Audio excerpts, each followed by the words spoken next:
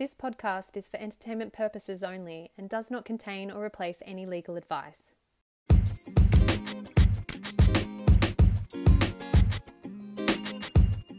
Hello and welcome to Maddix on the Mic. You're listening to the Privacy in Public podcast. Over the course of this series, we'll be taking a closer look from the perspective of Australian government agencies at the key Australian privacy principles, which are better known as the APPs for short. We'll be unpacking some tips and tricks to help you comply with them. But if you're from a private sector organisation, please don't stop listening because today we are actually talking about APP1 and many of the things we're going to be discussing will be very relevant for you also. My name is Catherine Armitage. I'm a partner in the public law team at Maddix. And with me today is one of our amazing senior associates, Farhana Islam. She's constantly grappling with some of the intricacies of the Australian privacy principles, and so I'm really glad that she's able to join us today. Welcome to the show, Farhana. Thanks for having me. Well, let's get straight into it. Why don't we tell everybody what APP actually says? Well, APP1 imposes 3 separate obligations on APP entities. Now, before I go on, I should probably make clear for listeners new to the privacy law that when we talk about APP entities, we're really referring to mostly Commonwealth agencies and private sector organisations that are subject to the Commonwealth Privacy Act. And we can spend a solid 10 minutes going through the intricacies of that aspect. But going back to your question, Catherine, firstly, APP1 requires that an APP entity must take reasonable steps to implement practices, procedures, and systems that will ensure it complies with the APPs, which number 13 in total. Now, APP1 also requires that entities have a clear, expressed, and up-to-date APP privacy policy about how the entity manages personal information, and then takes reasonable steps to make that privacy policy available free of charge in an appropriate form. So really, the objective of APP1 is to ensure that APP entities manage personal information in an open and transparent way. So what you're really saying is that APP1 is really possibly the most important APP of all, and because it enhances sort of the accountability of entities to make sure that their practices and procedures kind of build that community trust and confidence in the practices. That's exactly right, Catherine. It's interesting you mentioned trust and picked up on that. The Office of the Australian Information Commission released its Australian Community Attitudes to Privacy Service survey in September last year, which found that there was been a general, sadly, decrease in trust in organisations that handle personal information. And I'm sure a lot of our listeners will find this interesting. The survey also found that the Australian government is generally more trusted than businesses with the protection of personal information. Now, I mentioned this consumer survey it's really interesting. It was first undertaken in 2001. Obviously, it's changed over time to account for new developments in technology and the like. But it provides longitudinal information and insight into Australia's attitudes to privacy. And I personally find it extremely helpful to refer to the survey findings when I'm thinking about what people would expect APP entities to do to manage personal information in an open and transparent way as required under APP1. And are there any kind of tips that you would have for APP1?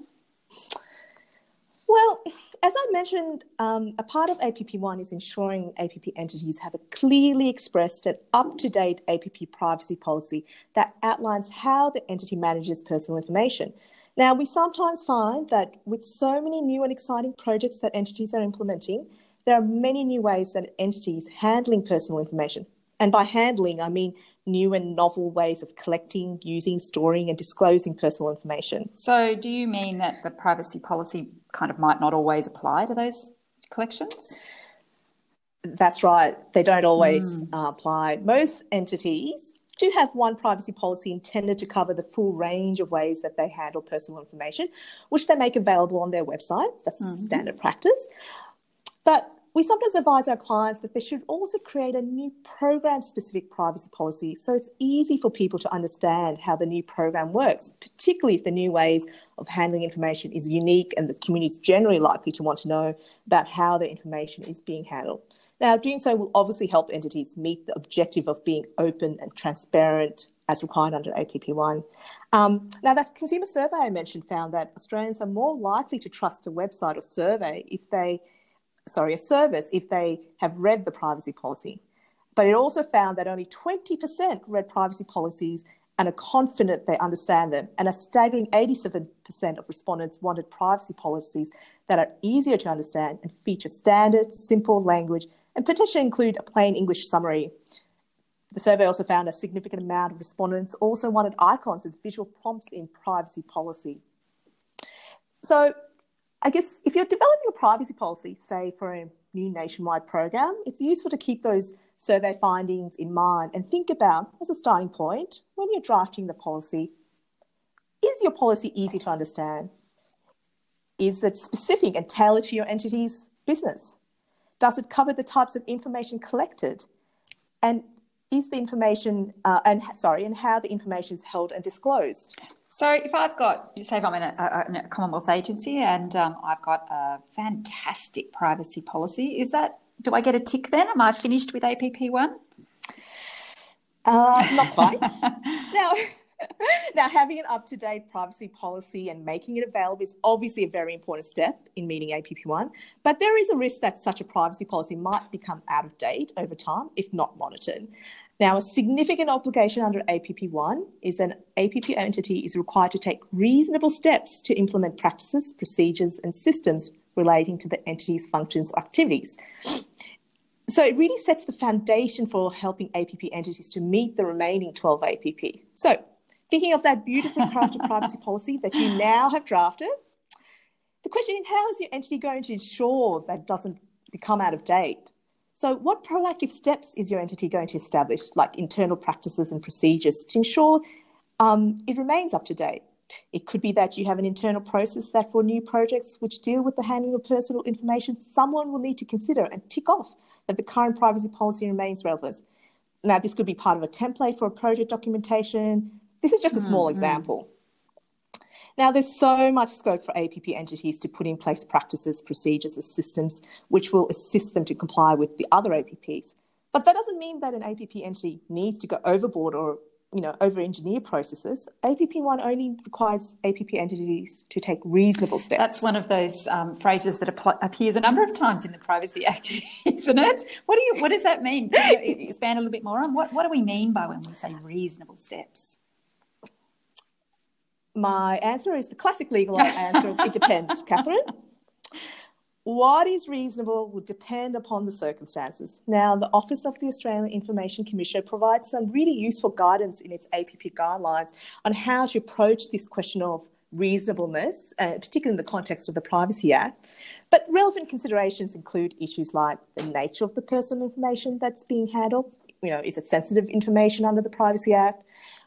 What's the possible adverse consequences for an individual if their personal information is not handled as required by the APPs? Generally, the more significant the consequence, the greater need to take more active steps. Obviously, the resources of entity is also relevant in considering what is reasonable for an entity to do. Well, speaking about what an entity should do, what about a privacy impact assessment, our favourite thing for Hannah?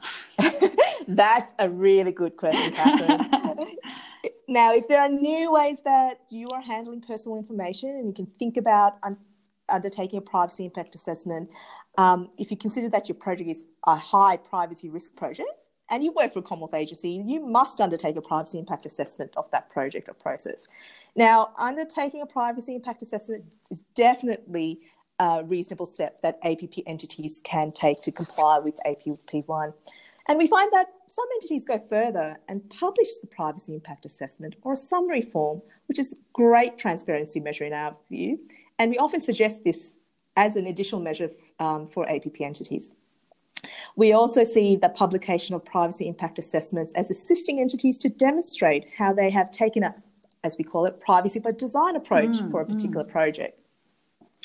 And you can also think about building in processes such as undertaking a threshold privacy impact assessment to consider whether a privacy impact assessment is actually required for a project.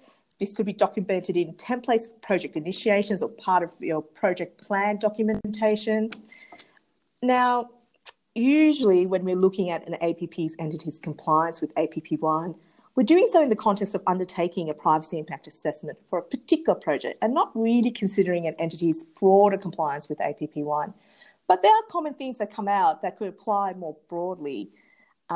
Some steps that we regularly suggest APP entities consider include, making information publicly available about the new project or program.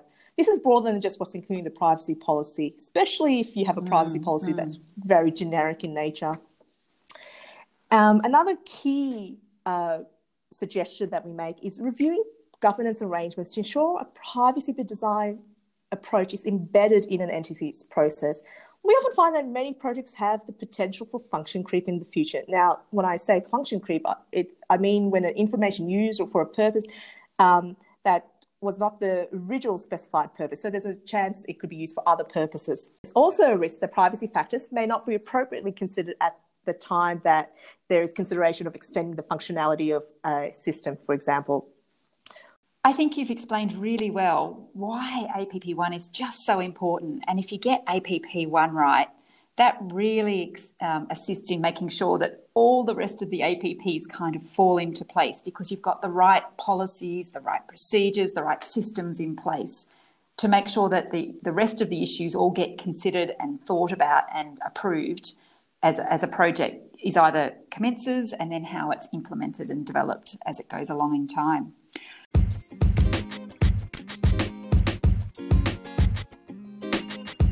Unfortunately, I think that's all we've got time for today. Thank you so much for listening in to our very first episode of the Privacy in Public podcast. And thank you so much for Hannah for joining us today. If you've got any burning questions for us, please just head over to the Maddocks website. Send us a message or connect with us on LinkedIn. Hannah and I would love to hear from you, and we'd be very happy to answer any questions you have. In the next episode, we'll be looking really closely at APP3, which is the APP that's all about the collection of solicited information. And we'll also be touching on APP5, which is about the requirements for collection notices or otherwise making sure that people know how you're collecting and using and disclosing their personal information. If you like this episode, please don't forget to rate, review and subscribe wherever you listen to your podcasts. Thanks for tuning in. See you next time.